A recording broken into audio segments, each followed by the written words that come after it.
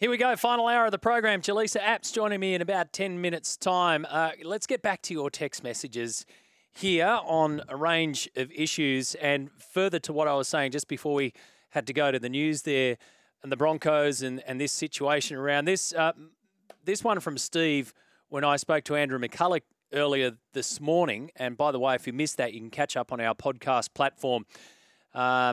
And check that out. So Macca he's very good and very open with his opinions. Yes, he works at the Brisbane Broncos, and I questioned him about what he thought was going on there, and you'll hear what he had to say if you go back and listen. Or if you're like Steve, you said, of course he's going to protect them.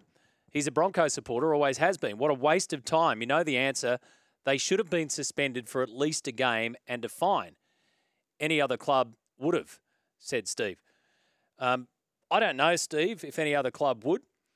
And look, again, like I said, I don't think this is a big deal in the scheme of things. If the NRL decide that they want to impose a penalty, and it sounds as like some penalty will be forthcoming, then I'm fine with that. That's their prerogative. They can go ahead and do that. The Broncos have said no, and the Broncos are looking at it from a whole heap of different perspectives. But what does a fine do? And what does a suspension for at least a game do? Does it say to two grown adults, don't get drunk and roll around? Is it going to, it's just not going to do anything anyway. If you think that there's a penalty needs handing down in this situation, go for your life. I'm fine with that too. But I just wonder what the outcome of that would be in this instance. They're not breaking any laws. They've gone out and got on the source, carried on like footballers can do and other people can do, and that's it. And somebody filmed it and gave it to a news organisation. That's it.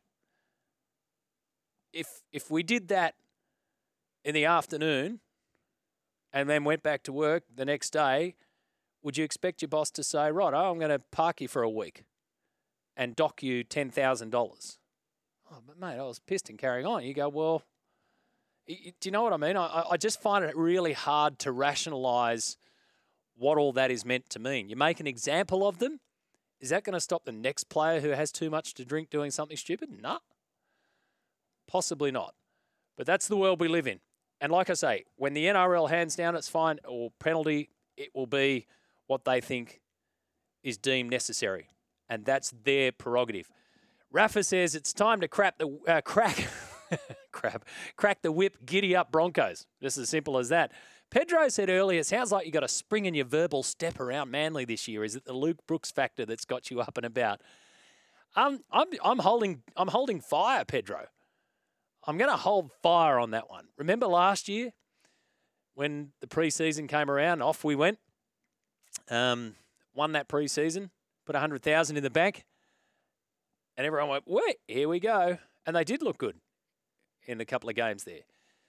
Matty, what about the surface at Allegiant Stadium? Fake grass, not nice to be tackled on with shorts, and will roll more than real grass. Thoughts on that, says Morgs. Yeah, well, I mean, the Allegiant Stadium's interesting on a whole heap of things. But I think the most pressing one out of everything that they're going to face is that smaller than normal size. And on that, the Ipswich Tiger says, how can the NRL get away with playing in a season game? There on a non-regulation size field. I thought there were standards that had to be adhered to. Could this be argued that it's not fair to the teams playing there? Well, you're playing against an opposition who's playing on the same size field as you're playing. And yes, only 4 teams in the competition will play there this time around. Perhaps the fairness or not argument comes down to, are we limiting the amount of scoring opportunities by having a field that's 5 metres smaller in width and overall smaller altogether? And where does that play in? But how do you quantify and justify that one? I fully agree with you, Matt. Storm in a teacup. They didn't do anything illegal, says the Black Stump Heel. They got drunk. Seen who was stronger roll around on the ground. Probably had a kiss and cuddle after and move on. Matty, the more people say that the Broncos incident wasn't a big deal, the bigger deal it becomes. They were asked to leave a premises due to intoxication. Were also spoken to by police after the scuffle. Forget asking people if they've done anything wrong, as that's irrelevant. Say sorry, bad look, go to Vegas, case closed. Hazard from TY. Who are these people making such a big issue over the Broncos thing? Get a life, you doomsayers, says Dragon Boy, New Zealand. Thank you for that. That's all good fun. Well, I mean, it's a serious issue in a sense, but at the end of the day, it is what it is. Margaret again says, what chance for the culture at the Broncos when this instance was led by the senior leadership of the club? Maybe scratching a little bit too deep on that one. Maddie says, Steve again, why do we need a player like Luciano when we already have players like him in the club? A waste of money. So I've got different texts here about Luciano Leilua and the Dragons. And, of course, this goes all the way back to the very top of the show, requesting an immediate release from North Queensland. Essentially, they can afford to move him on, but he's contracted there until the end of 2025. And does this mean that he ends up back at the Dragons, where he started back in 2016 before switching to the Tigers and then moving, of course, to the Cowboys midway through 2022? All of the wonderful moving parts that make up the wonderful game of rugby league. Jelisa Apps is on the line. Good morning, J.A. Thank you. Hey, good to have you on the show. We got you there in the end. Man, oh man, and you'd be feeling this as well. Like, it feels like today, football 2024 has hit us straight in the head. It's just come at us at a million Yeah. It's come at us at a million miles an hour. Are you getting that feeling? Oh, yeah, for sure, because I think you started to get a little bit of an appetite for it from after the tests were finished with the cricket. So you were everyone was kind of, making calls, scratching around, seeing what you could get. And then it was funny you say that because we had this day yesterday where there was just so much rugby league going on, and we were just like, how do we fit this all in a bulletin? So those are the easier days, though, because you don't want it to be a quiet day. Yes, exactly. The Luciano Leilua request from the Cowboys. So it's there. They will more than likely let him go. Does that mean more than likely he heads back to the Dragons? Yeah, I mean, I guess so, and it's all part of the Dragons recruitment drive, isn't it? Like we heard Shane Flanagan speak before about how, they're going to have to be patient because there isn't a lot of players on the market, particularly superstar players. I probably wouldn't put Luciano in that category, but they're sort of taking what they can get and what they can build on at the moment. And Flanagan said like a few weeks ago that they're looking more towards the 2025, even 2026 season now is definitely in a rebuilding phase. And I actually spoke to Raymond Talamarina this morning. He's obviously come from the Bulldogs at the end of last year. I had a chat to him at the Bulldogs. We know that there was a little bit of, I guess, conjecture with him and the training methods there, and some debate with him and the coaches, and then it seemed to be sorted out. He was staying with the Bulldogs. He was very passionate. Then suddenly he's gone to the Dragons, and he was talking about Shane Flanagan and that he had no intention to actually leave the Bulldogs. He had settled. Everything was cleared.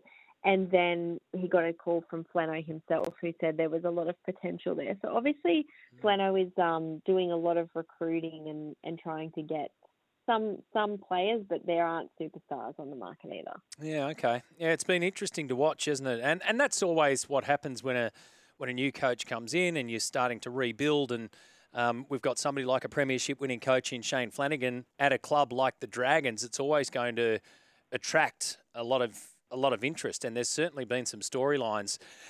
What have you made of the Adam Reynolds, the Pat Carrigan situation? So we'll find out, I guess, sooner rather than later what the NRL integrity unit is thinking. The Broncos say they've dealt with it. I've been going back and forth here from quite a few. Yesterday, I can tell you, JA, that I would say, Coach K, 80, 90% of our listeners were nothing really in this, move on. Probably changed a little bit today, but we'll wait and see what's going to happen there. Yeah, well, I just think it's just stupid. Like, it's just stupidity, and they've obviously got to be a little bit better than that. And I've heard a lot of people say, well, they're not paid to be footballers. Like, we all hold them up in the public eye, and they're not paid to be, they're just paid to be footballers. Like, that's their job, but it really isn't. You're paid an extraordinary wage, admittingly for a very short amount of time, but to also compensate you for being in the public eye and for being a role model. So that is part of the compensation of the wage that you get. So I think that you can't really rely on, we should be able to go out and just be like normal people, because you're not normal people. But I don't think there's any malice from either side in it. I think it is just, I think we've all had mates who have had, too many beers and for some reason have just decided to wrestle each other, and then it got a bit too serious. I mean, I know I certainly have. Probably not 34, 33, probably not 33, 34-year-old mates, but I've had younger ones when I was a bit younger. So I think it's a bit of stupidity. I hope that the NRL doesn't suspend them for Vegas. And I know there's probably a bit of a double standard there. People are saying, well, it's a double standard if they don't, with what happened with Payne Haas. But yeah, I don't really think he should have been suspended at that time either. I think they should have a very stern warning, and if they do anything again, then that's when they should really come down hard. But in the interest of the game, you really want these players playing in Vegas, and you do have to think of the interest of the game. Whether that's fair or not, it is reality. Yeah. All right. Well, we'll watch this space. Bronson Xerri back and ready to play. Yeah, yep. So I had a chat to him late last year about just the kind of work that he's put into to make sure that he was still able to be an NRL player, and just the gratitude that he has to be able to come back. He obviously made a mistake as a younger man, but it is pretty extraordinary to sit 4 years out of a professional game and still then come back at the level that you can play. Like, I think even mentally to be able to do that is, we should, give him a chance and see what he's got. The Bulldogs are interesting. Their first trial, the thing that really stood out to me were the halves. Well, Drew Hutchinson, we're going to see him next to Matt Burton. Yeah. And then also Blake Taaffe being given that first crack at showing what he can do in the fullback spot. And Matt Burton spoke about that yesterday and how good he has been training in that fullback spot. So what that means, maybe Crichton is going to be in the centres. It's interesting, these next few trials. Yeah, it was really interesting to go through from yesterday afternoon, and then we did it again this morning, the team list Tuesday, and then for pre-season you have to ask different questions too. You have to ask, okay, what do you think the coach or the club or the players looking for these pre-season selections? Some is combinations, some just need a run, some are being put in because others are being held back for round one. So it's a really unique take. Did you catch the T20 last night over there in WA? I was in and out watching, and I got to say, when I was watching the Windies come out and bat first, I thought the thing would be over and done with by the time that they get drinks onto the ground, the way they were throwing the bat around. Yeah, I saw the end, towards the end of it. So I saw when it was sort of getting to the point of Australia being no return when David Warner got out. I mean, David Warner in fantastic form, and that is the last time we will see him play a T20 on Australian soil, because he said emphatically that he is going to retire if he makes the World Cup. That will be the final matches, and we know that's obviously in the Caribbean, so we won't see him in Australia again. But yeah, I caught the end of it where, I mean, I wasn't super interested, honestly, but I like to see the Windies win. Well, they got that one, and of course they got that second test there as well. So the old dead rubber thing. But I mean, that puts an end to our summer, and now we look forward to the Aussies heading off to New Zealand. We've covered a bit of ground there, JA, as per always. I'm really excited for those test matches, the New Zealand. I think they're going to be just really, really to see how our batting goes over there. And we haven't played New Zealand in a test match for so long. I'm excited for that. I'll tell you who's excited, and I spoke to Bryce McGain about this earlier, New Zealand. Excited because they've had, I mean, Australia v New Zealand writes its own script, but they've had South Africa there totally depleted. And they've had to do what they've had to do because of the way that the T20 format in South Africa has played out. So they will be hungry to test themselves up against the Australians. And you don't need much to sell a ticket in New Zealand to say, come and boo Australia. Yeah, I was actually half looking at, because I've got a few days off after coming back from Vegas, I was half looking at going over and watching that second test, just doing like a quick round trip. Yeah. I think it'll be really interesting. Yeah, you can do that. You can, depending on who you're flying. My sisters just came back from the States over Christmas, and they came back through Auckland. So you can do it. Yeah, right. Yeah, you can do it. We'll get the the transport department on your case. Yeah. Get your itinerary sorted. All right, I'll mate. jump Thanks. on Skyscanner. Yeah, get it going. Thanks for your time this morning. Have a good day.